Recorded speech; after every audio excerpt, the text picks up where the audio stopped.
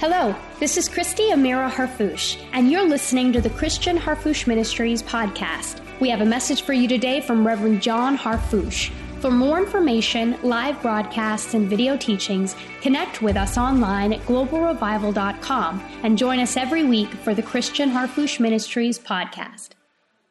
Turn with me in your Bibles. I have a wealth of scripture to get through this morning, so I'm just seeing where we should begin. I'm drawn to Genesis 1:1, but we won't start that early. Turn with me to the book of Colossians, chapter 2, and we'll pick up from there.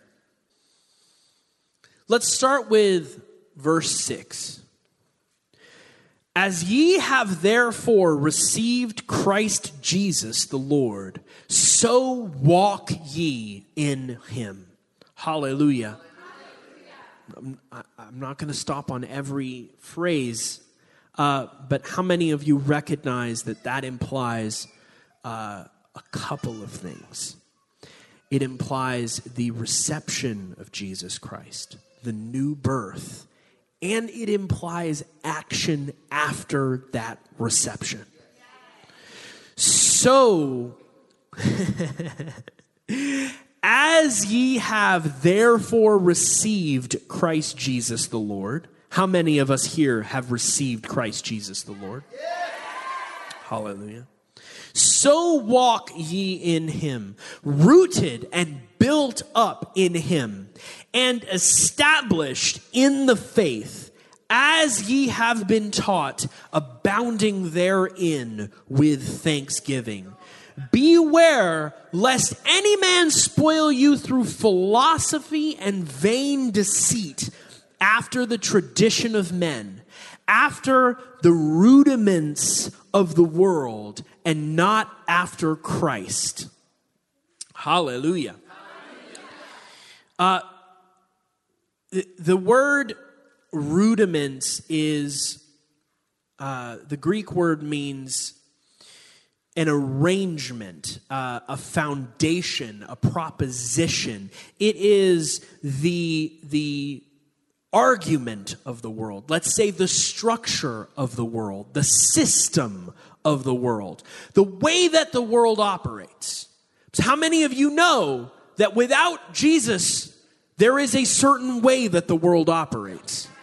Without divine ability, there are certain realities that exist for all of mankind, and there are certain ways that people act and things that they do unrighteously that are looked at as the only way to get ahead in the world. Right? After the rudiments of the world, beware lest any man spoil you through philosophy and vain deceit, after the tradition of men, after the rudiments of the world, and not after Christ. For in him dwelleth all the fullness of the Godhead bodily. And ye are complete in him, which is the head of all principality and power. Hallelujah.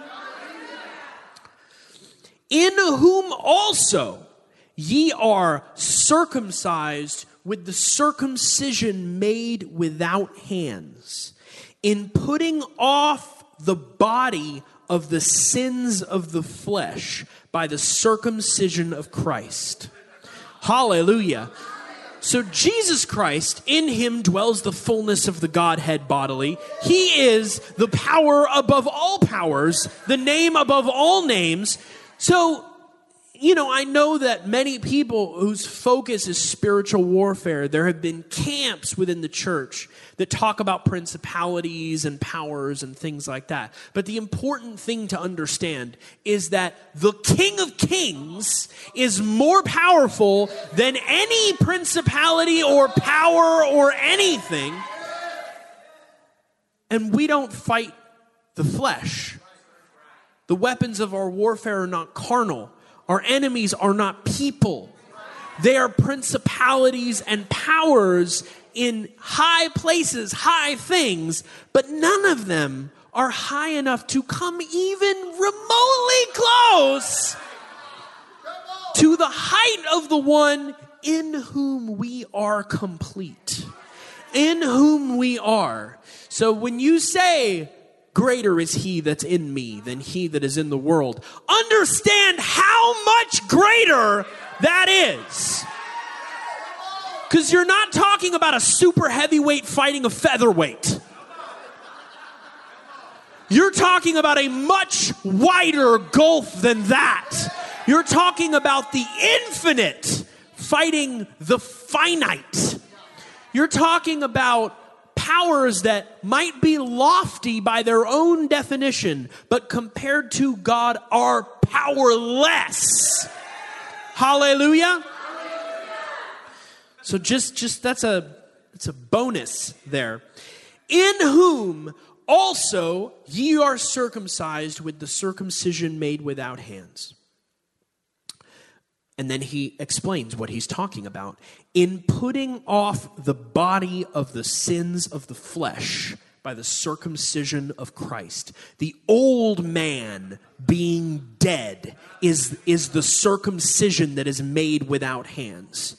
It is the calling out to be God's people. It is the new generation. It is the fulfillment of all the covenants that God made with man since the beginning when he said, let us make man in our image. It is the circumcision that's made without hands. And then he defines this. Buried with him in baptism. So, the putting away of the body of the sins of the flesh by the circumcision of Christ, buried with him in baptism, wherein also you are risen with him through the faith of the operation of God who hath raised him from the dead. Hallelujah! Hallelujah! Hallelujah! Baptism. Coming through the waters into a new world. Coming through the waters into a new life. That old body of sin being buried. And that new resurrected humanity rising up with Christ. And you being dead in your sins and the uncircumcision of your flesh, he's talking to Gentiles, hath he quickened together with him. Now, we don't use the word quickened in this way anymore, so we'll just say it in modern parlance, resurrected or made alive. To quicken means to put life into someone. Hallelujah.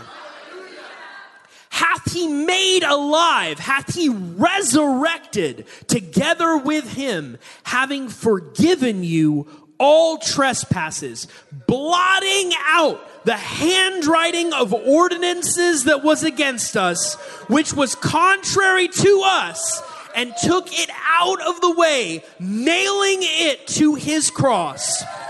And having spoiled principalities and powers, he made a show of them openly, triumphing over them in it, the cross. Hallelujah.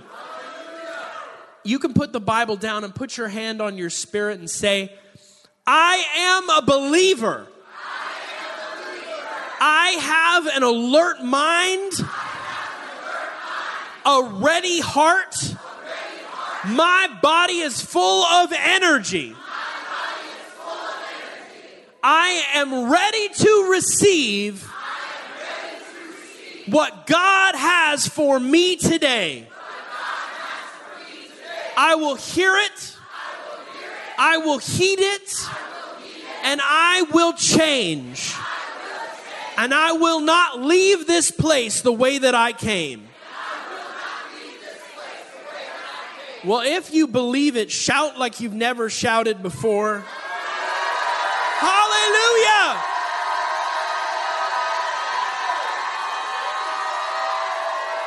Hallelujah! And you may be seated for as long as you are capable of doing so. Hallelujah.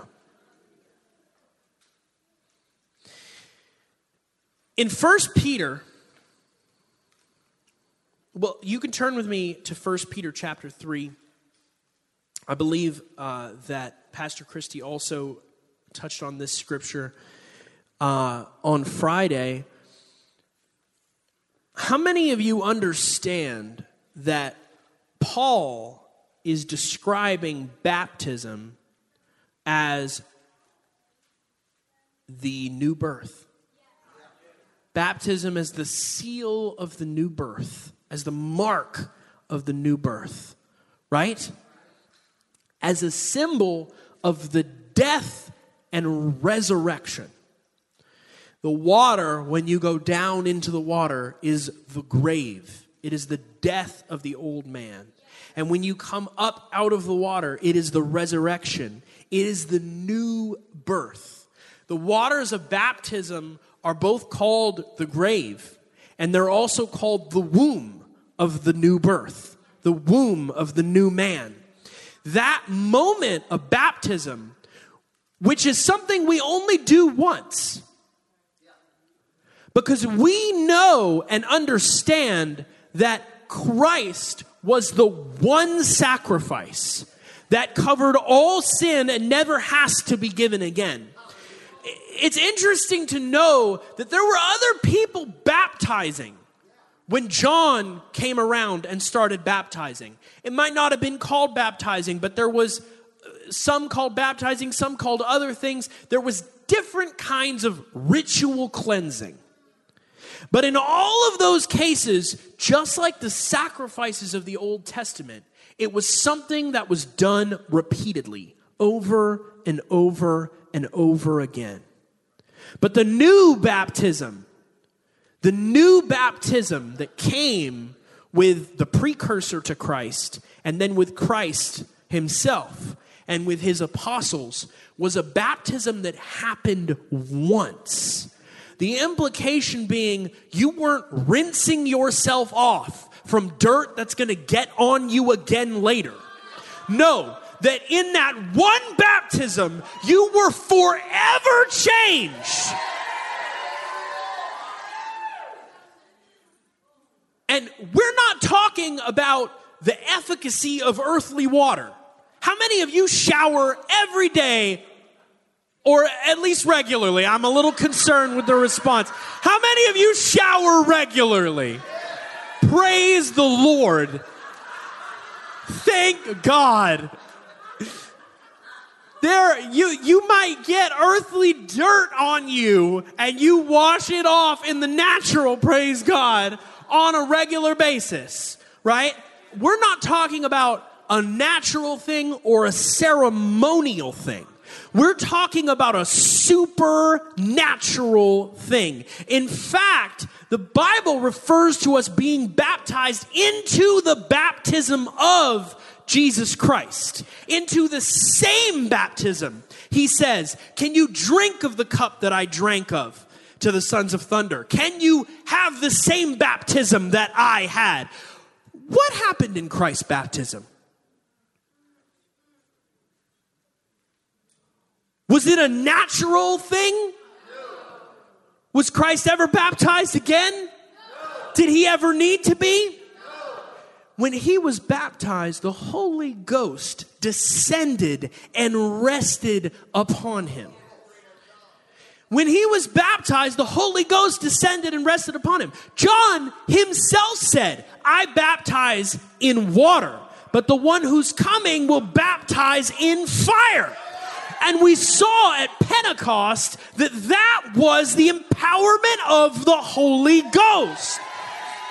And so there may be an earthly symbol, there may be an earthly seal, there may be something that you do in the natural as a mark of your faith. But the Holy Ghost makes that thing supernatural. Just like Christ's ministry began at that point of his baptism, when the voice from heaven said, "This is my beloved Son in whom I am well pleased." when you were baptized, you came up out of that water a part of his body, a part of the body of Christ. That was the one baptism, the one death and resurrection, Christ's baptism. Hallelujah. I don't want to get ahead of myself. Sit down. Hallelujah. Hallelujah. How many of you are familiar with the term all truth is parallel? All truth is parallel because truth never contradicts truth. If two things are true, they are always true. In period. Right? And so you can be sure that if two things are true, they have to not contradict each other. How many of you know what parallel means? Parallel means two lines that go in the same direction and never intersect for infinity. Right? So truth is truth. I recognize that there are some other opinions on truth that exist today, but they're not the truth.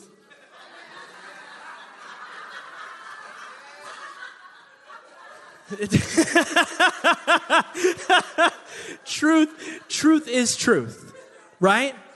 How many of you know that all throughout the New Testament, it talks about the types and the shadows and the symbols and the signs, the things that God did to prepare us, the things that God did that were shadows of the greater thing to come. How many of you recognize that the water has been a symbol of new birth and of coming to a new world?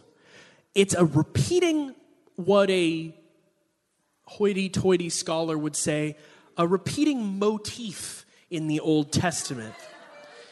There's many people that look at the Bible as a work of literature and review it that way. And they're like, oh, it's a literary structure that repeats in the Bible in order to convey an idea. Okay.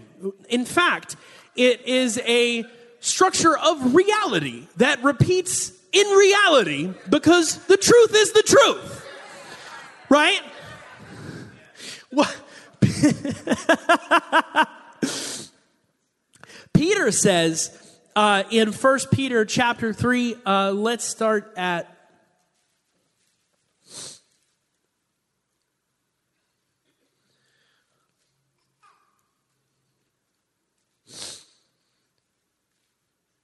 verse 17. For it is better, if the will of God be so, that ye suffer for well-doing than for evil-doing. How many of you know that that's the truth? If you're going to suffer, if you're going to suffer for one of them, it might as well be the better one, the good doing, right? It's going to happen either way. For Christ also hath once suffered for sins, the just for the unjust, that he might bring us to God, being put to death in the flesh, but quickened by the Spirit. So this is Peter now echoing the same words that Paul spoke. How many of you recognize that the apostles, they were preaching the same word, right?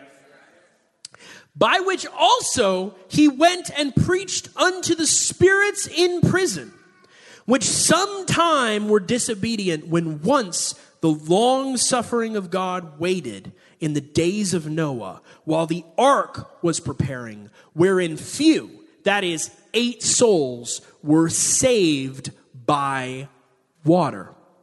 Now, a lot has happened, and I'm going to help you out. He's specifically speaking about Christ when he led captivity captive, going down and preaching to the souls of those who were in the grave from before the flood occurred. He also refers to it as the time when the long suffering of God waited. It must have been a pretty rough world when God was like, okay, all right, guys, just keep going, keep doing that. Let's see how that turns out. People always mention the flooding of the world as if it was God not being long-suffering. But I mean, we're not going to go into that right now. But it says the long-suffering of God waited in the days of Noah while the ark was preparing, wherein few, that is 8 souls, were saved by water. The like figure whereunto even baptism doth also now save us. It is a symbol of baptism. That moment is a mirror. It is a shadow of the baptism that saves us, where the old world, the old man, the body of sin dies, and the righteous man lives. And what do you get? You get a new generation. You get a new generation, both with Noah and the flood, and with us in the new birth. Not the putting away of the filth of the flesh, but the answer of a good conscience towards God by the resurrection of Jesus Christ, who is gone into heaven and is on the right hand of God, angels and authorities and powers being made subject unto him. Just reiterating a little bit of what Paul mentioned in the previous scripture if you didn't get it. Okay, what is a generation? The word generation is very interesting. It comes from the same place where we get the word Genesis. It doesn't just mean a beginning, and it doesn't just mean a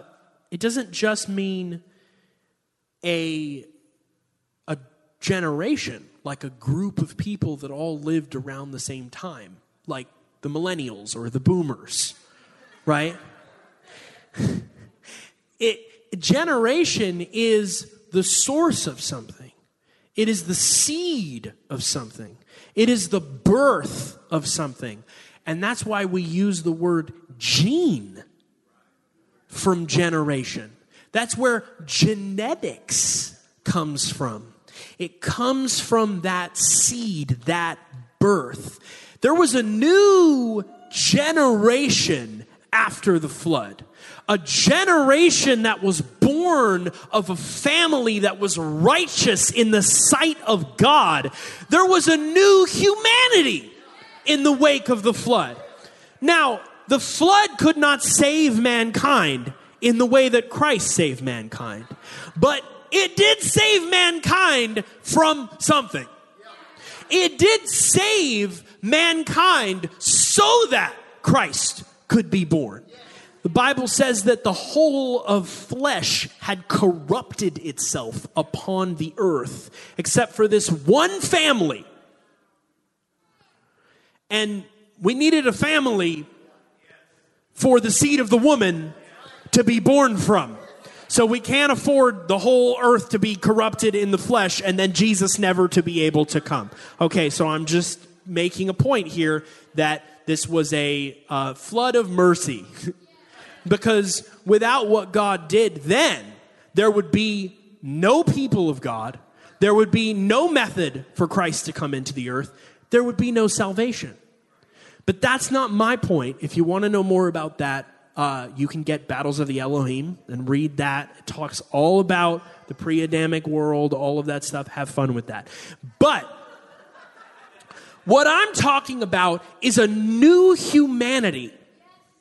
A new humanity came into the earth then because all of those who had corrupted their way upon the earth prior were gone. And this is used by Peter, this is used by the apostles as a shadow of, as a symbol of, as being a parallel truth to what happened to us when we experienced the new birth. When we were born again, there was the true new humanity. The true humanity. The destiny of humanity. You were born from a new generation. You are no longer born after the flesh. You are born after the Spirit. You have literally entered into a new world. And I'm not tripping here. The Bible says you were translated out of the kingdom of darkness into the kingdom of light. How many of you could recognize that the kingdom of darkness and the kingdom of light, two different places? Right? This isn't like a dualistic Eastern type of thing. This is a Eastern Christian type of thing, which is that you came to a new world. In fact, such a new world that you shouldn't listen to the rudiments of the world that came before, the system of the world that came before, because you're not living in that world anymore. You're not living after the flesh. Now, how many of you recognize that that's not automatic?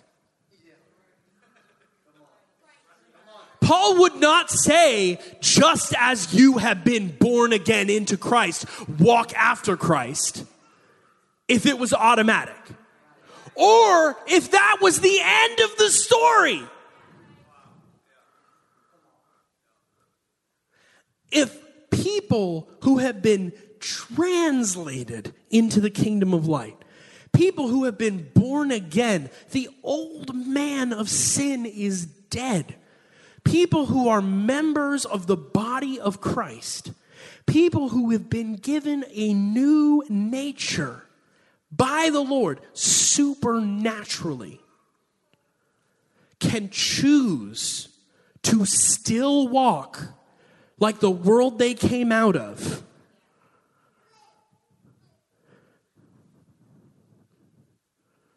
Then how important is it for us to recognize who we are, who God has made us, what the new birth means? It is somehow even more drastic than the new world that Noah stepped off that boat into. Think about how crazy that is.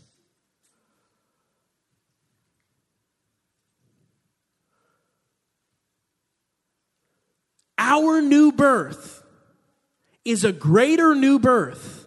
It's a greater new generation. It's a greater new world than what Noah stepped off of the ark into. It is a greater change than the whole world starting over in the natural. Because unlike Noah, you didn't step out of the waters of baptism into the same earth as you were walking in before and have to operate under the same rules that you were operating in before. The old world was washed away, but the one that Noah landed on still had man waiting on a redeemer. It still had man waiting for the fulfillment of the promise. He left an old world and landed in a new world that was not the final destination. It was not the true promised land. It was not the peace that we have been able to enter into with the new birth. So don't act like it is. Don't act like the old world was washed away, but the new world is still pretty rough. Don't act like you changed, but you didn't change that much. You know, that old man is gone, but the new man is still only human. Does that even make sense? If that was the world that God wanted to usher us into, then he could have done that with a flood. He could have done it with a flood.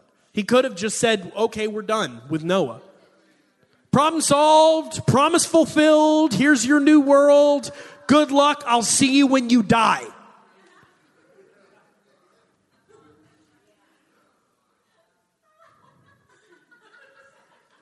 Right? Right? But that is not the destiny that God called us to. That is not the fullness of what we are meant to walk in. And so we have to esteem our new world as a greater deliverance, as a greater change. We have to understand what God has done in us via the waters of baptism to be that, to be us entering into a new world. And listen, it's done. You're a child of God. But if you've been walking like you're not, then all you have to do is start walking like you are. Correct your stride. Correct your strut. Walk in the direction that you're supposed to be walking. You know, you've heard that before. To repent means to turn around. Doesn't just mean to say, I'm sorry. It means to change your attitude or your actions. It is a correction. It is a coming back into line with who you are. There's a reason the Bible says that some people are like those that look at themselves in a mirror and then walk away and forget who they are. Because God has made us new. He has made us something different. And we're called to be different. We're called to walk supernaturally. And if you let the devil, he will make you to forget who you are when you look in the mirror. So sometimes you got to look in the mirror again and remind yourself who you are and who God has made you. What is the mirror? Well, the Word of God says, beholding as in a mirror. Hallelujah. It's the Word, right? Hallelujah.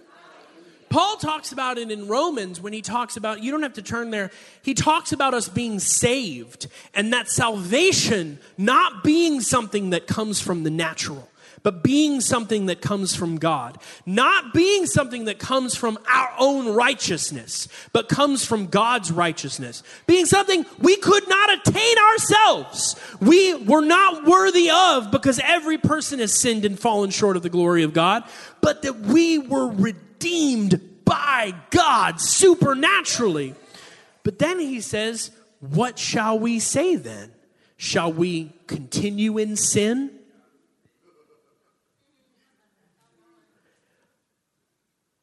God forbid. That's what he says. How shall we that are dead to sin live any longer therein? How? We're dead to it. Know ye not that so many of us, as were baptized into Jesus Christ, were baptized into his death? This is Romans 6. Just bear with me. You can look it up later. That like as Christ, therefore we are buried with him by baptism into death, that like as Christ was raised up from the dead by the glory of the Father, even so we also should walk in newness of life. For we have been planted together in the likeness of his death, so that we shall also be in the likeness of his resurrection. What was Jesus like when he came back from the dead? Was he the same? Did he look the same? Was he doing some of the same things? No. They didn't even recognize him. Some of you know people who didn't even recognize you after you rose from the dead.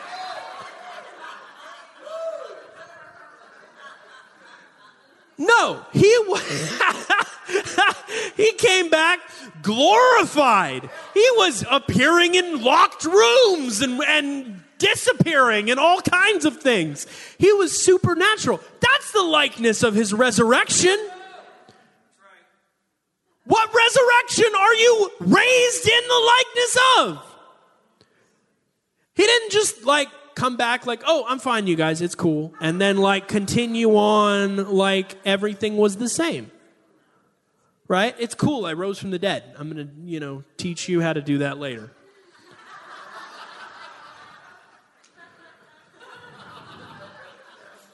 No, he didn't raise in the same way that he went down, right?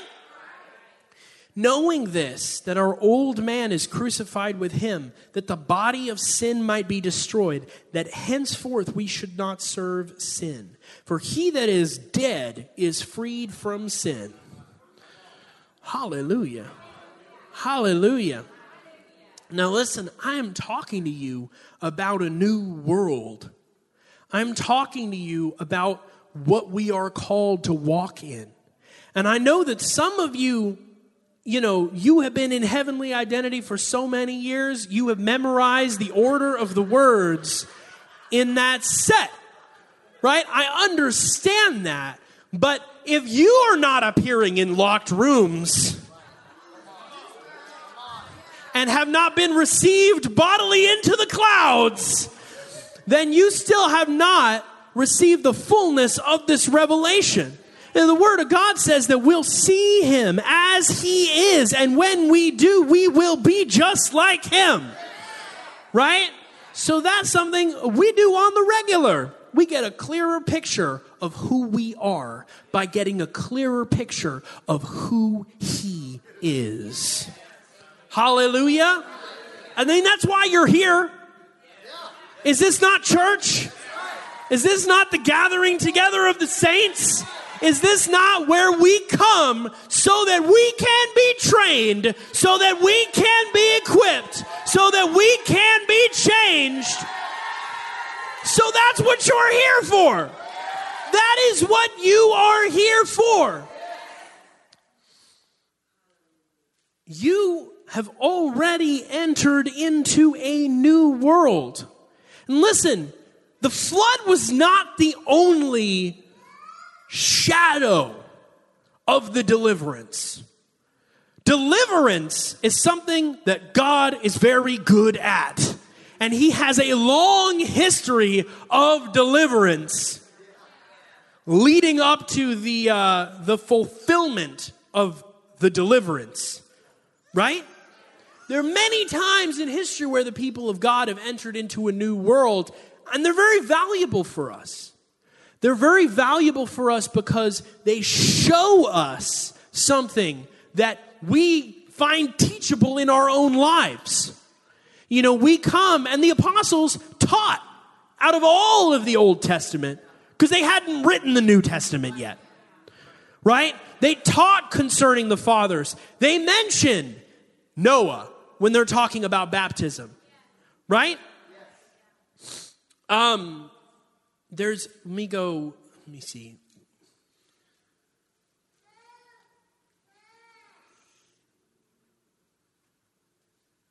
I got too many scriptures, you guys. In 1 Corinthians chapter 10, Paul mentions another example that we can use, another image, another sign of what our baptism is like. He says, moreover, brethren, moreover, because he's continuing from his previous statement. It's weird where chapters start in the Bible. The chapter breaks weren't originally there. In other words, you just had to read it all the way through. It was like one of our church services.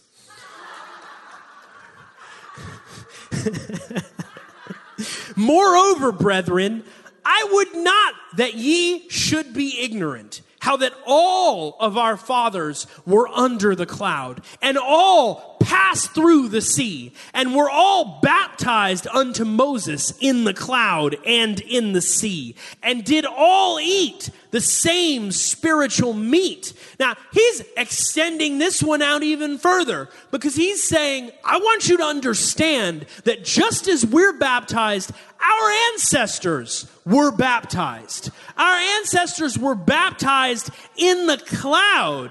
They were baptized in the sea. Under the cloud led them by day and fire by night. The sea was the Red Sea that they went through. The water that killed their enemies. That was the grave of the slavery that they were living in before, but was their deliverance. Water that to their enemy meant death, but to them meant life. They came through that water into a new world. God said, the Egyptians that you see now, you will never again see. They were baptized in that water. They were baptized under that cloud. And it extends even further because they all ate of the same bread, a heavenly bread. Manna that Christ himself said was a shadow of him, a shadow of his coming, because he said, I am the bread from heaven. I am the bread from heaven. And so we're baptized into a new world. We are partakers of the bread from heaven. And he even tells us that the rock, and they did all drink of the same spiritual drink, for they drank of that spiritual rock that followed them, and that rock was Christ. And so we have the baptism, and we have the blood, and we have the body, and we have a shadow of something that was natural then. It was natural deliverance from a natural foe. It was natural food for their natural bodies. It was natural drink for their natural bodies. A shadow that was natural then, but has been fulfilled in fullness now, spiritually now, because the new birth, the new world that we're in is not just a natural change, because a natural change can only take you so far. It is a supernatural change. It is a change of nature. The thing that the Red Sea could not do and the flood waters could not do, this new birth did. Now, why am I talking about this? Because you need to understand, Christians see themselves as the people of God, and they are correct, right? As true Hebrews, and they are correct. As the true circumcision, and they are correct. But they have a tendency to relate a little too much to the unregenerate man of the Old Testament. They have a tendency to look at themselves as those Israelites who came across that ocean and then immediately started murmuring and worshiping idols. That earthly water, that earthly deliverance could not change their nature. It could not change who they were. And so they kept going back to the ways of old after the flood and after the Red Sea. And even after crossing over the Jordan and taking the promised land, they still fell back into the same stuff. Because those natural deliverances could not change their nature. But what Christ brought changed us, changed our nature. I've said this before. People act like Christianity was lowering the bar so that we could live up to it. It was like God saying, oh man, I really set the bar too high. They can't do this. They can't live like this. They can't be righteous. So I'm just going to lower the bar and let them in even though they are not righteous. I'm just going to change the definition of righteous so that they can get in while they are still sinners, saved by grace. You know, I'm still only human, just a sinner. That is not what the new birth is. That is not what Christianity is. Christianity was not the lowering of the bar. It was the elevation of mankind. It was the lifting up. It was Christ saying, I will make you like me so that you can walk like me. You can walk like me. The works I did, you can do, and greater works. All power in heaven and earth have I given to you. And yes, God so loved the world that he gave his only begotten Son. He sent his Son to save us because we could not save ourselves. But you better recognize that you are a different kind of human being than you were before God raised you up into the body of Christ. Hallelujah. If you don't recognize that, if you still think you're living in the old world, you will act like you're living in the old world. If you still think that you're living in Egypt, you will act like a slave. If you still think that you're living in that pre-Noahic world, the antediluvian earth, then you will act like it. But if you recognize who God has made you, then when the systems of the world and the fear of the world and the cares of the world rear their head, you'll say, no, sorry, I don't live in that world. I don't live in that kingdom. That man, that woman is dead. Hallelujah. Hallelujah.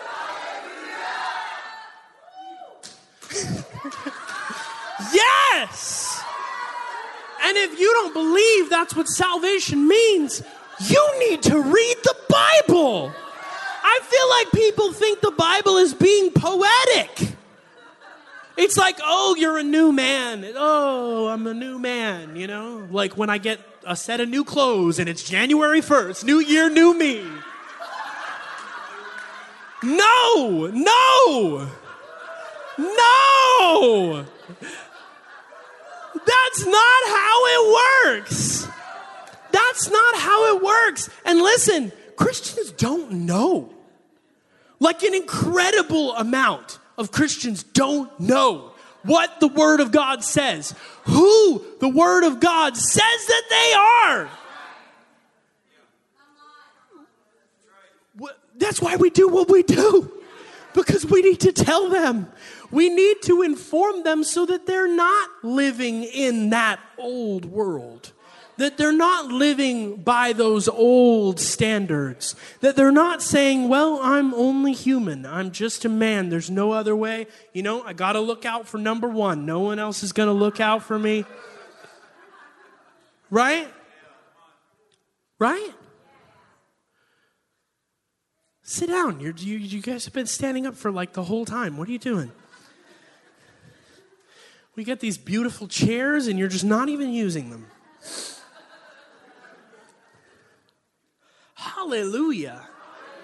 Hallelujah. How many of you are happy that you live in a new world? That you live in a completely different state of being than you lived before you got saved, before you were born again, before you had that new birth, before you became a member of the body of Christ. A member of the body of Christ.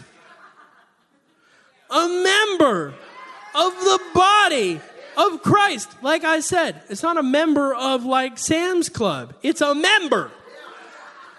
Like your arm is a member of your body.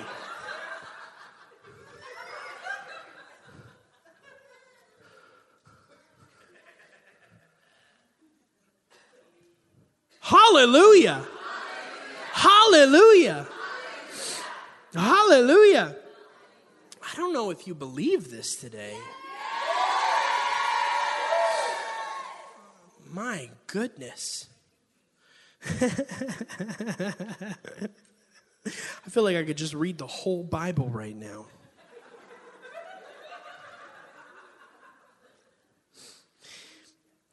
In John chapter 3, I'll just go to one more scripture.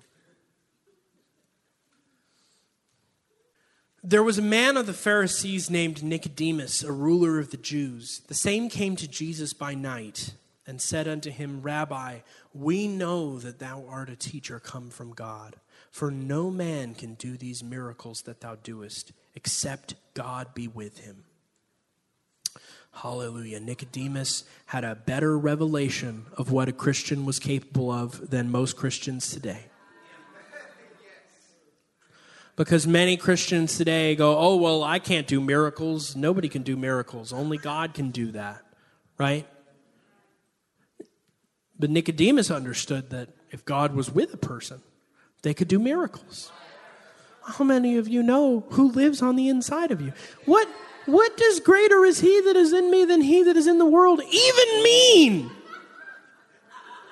What does that even mean if you don't believe that the Lord has empowered you? I mean, what does it even mean to say you're a follower of Jesus if you don't believe Jesus when he says, the same works that I do will you do and greater works? You can't call yourself a follower of Jesus if you don't believe the things. Oh, there goes Jesus again saying weird metaphorical poetic stuff. I've heard people say, oh, well, he's talking about leading people to the Lord. Because salvation is the greatest miracle. Because it's an eternal miracle. So he's talking about leading people in the sinner's prayer. That is greater works. Does that even make any sense?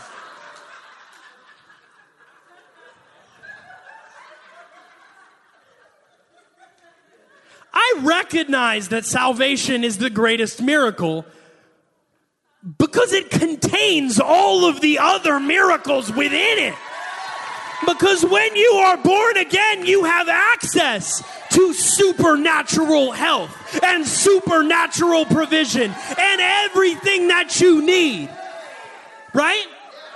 But do you think that the apostles had not led anyone to Christ at that point?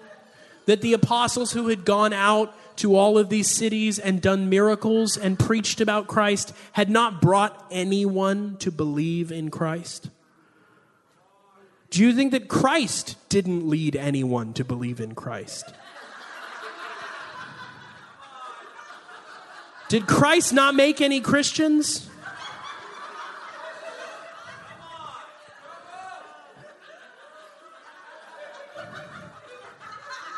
Like Dr. Harfouche says, are we allowed to be Christians and still think? Right? I mean, that's cute to say. But I'm pretty sure when Jesus talked about the works that he did, nobody was thinking when he said the Lord's Prayer and he taught them how to pray. Right? No, people were thinking about walking on water.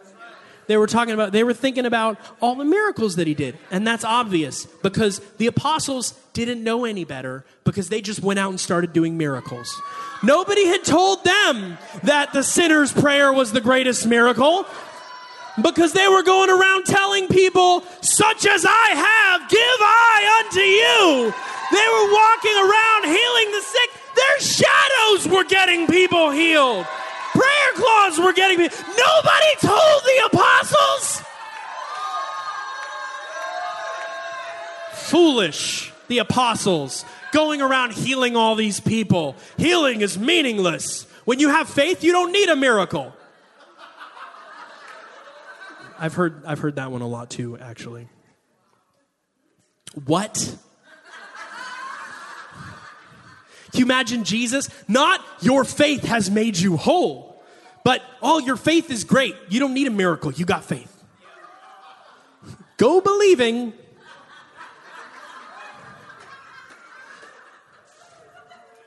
Is that how Jesus rolled? Is that something that Jesus did?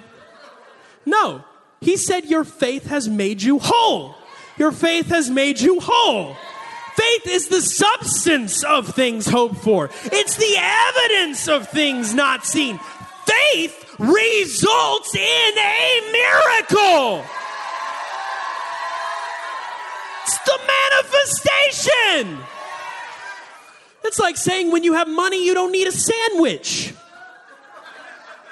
I've got the currency to get the food, so I don't need to eat the food.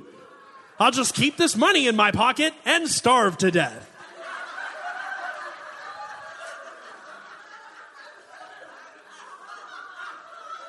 Doesn't it? What? It doesn't even make any sense. Look, I get it. To die is gain. Right? But how many of you know that to live is Christ? That is what he has called you to do. That is what he is empowering you to do. That statement does not mean death is better than living. It means the opposite. Because what it's saying is, yes, death is gain, in that absent from the body is present from the Lord. You are better off after you pass on and you're with God than you are right now. It's gain, but it is not the highest. It is not the greatest. The greatest is to live. The greatest is to live and let Christ live through you. That's what he said. He said, I'm crucified with Christ. Nevertheless, I live.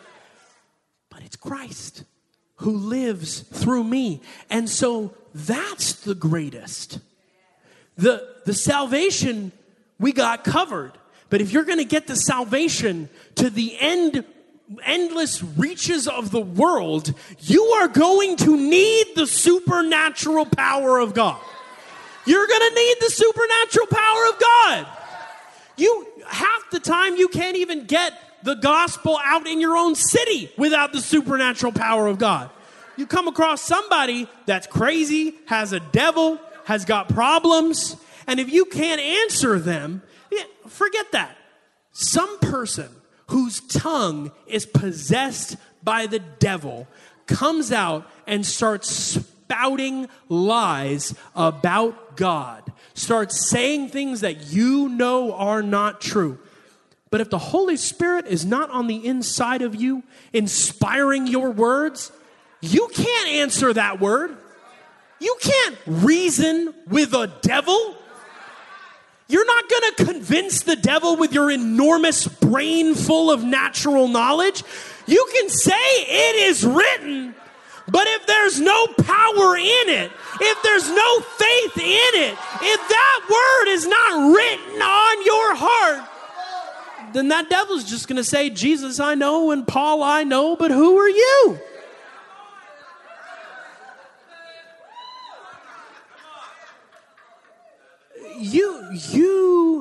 You can't do it without supernatural power.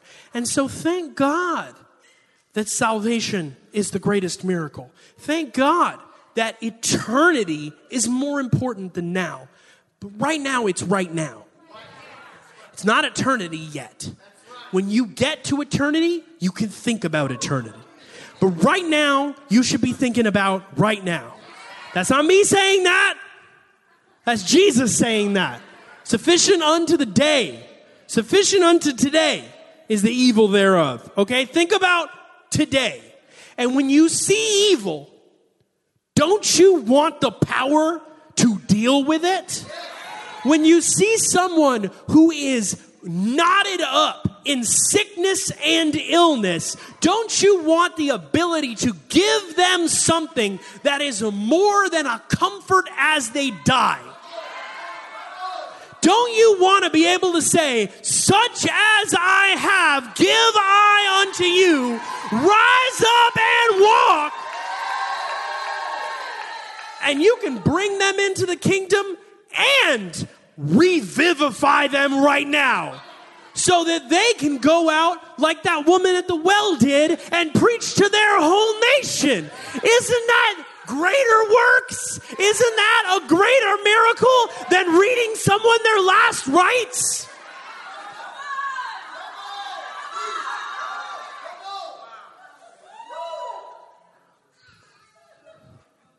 Doesn't the Bible say if one of you is sick, go get the elders of the church and have them anoint them with oil, and the prayer of faith will raise up the sick? Does it mean he'll raise them straight up to heaven because they're going to die still? Is that what that means? No! Why is the Bible giving us instructions for things that it's doing away with?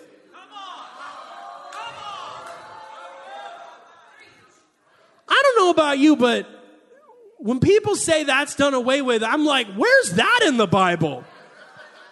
I see the miracles. I see the instructions. I see Jesus saying, let's see. All my scriptures here. All power is given unto me in heaven and earth. Go ye therefore and teach all nations, baptizing them in the name of the Father and the Son and the Holy Ghost, teaching them to observe all things whatsoever I have commanded you. Which includes...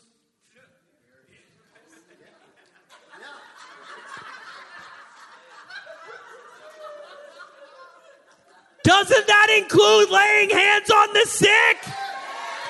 Doesn't that include laying hands on the sick? Doesn't that include casting out devils? Man, no wonder the apostles were so confused. They were like, well, the Lord told me to go cast out devils. The Lord told me to go heal the sick. And then he told me to raise up disciples and teach them to do everything that he told us to do. And Jesus was like, oh, I forgot to say other than the casting out devils and healing the sick. There's a little asterisk, a little cross, and then you go in the footnote.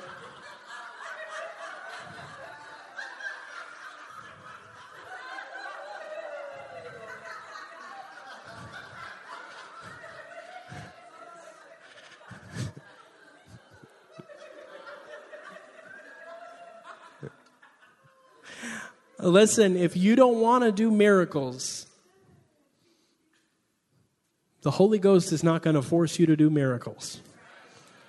Just like if you don't want to pray in diverse tongues, the Holy Ghost will not force you to pray in diverse tongues. But I am living in a new world.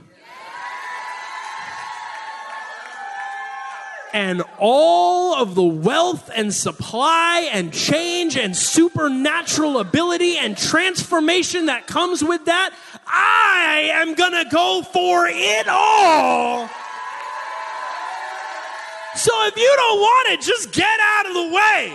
Just stop complaining. Move on with your natural life. You can have everything that you want. I'm going to get everything that God promised me. Hallelujah! Hallelujah! Thanks for joining us on the Christian Harfouche Ministries podcast. Join us on our other podcast, Miracles Today. Connect with us at globalrevival.com, and we'll see you next week.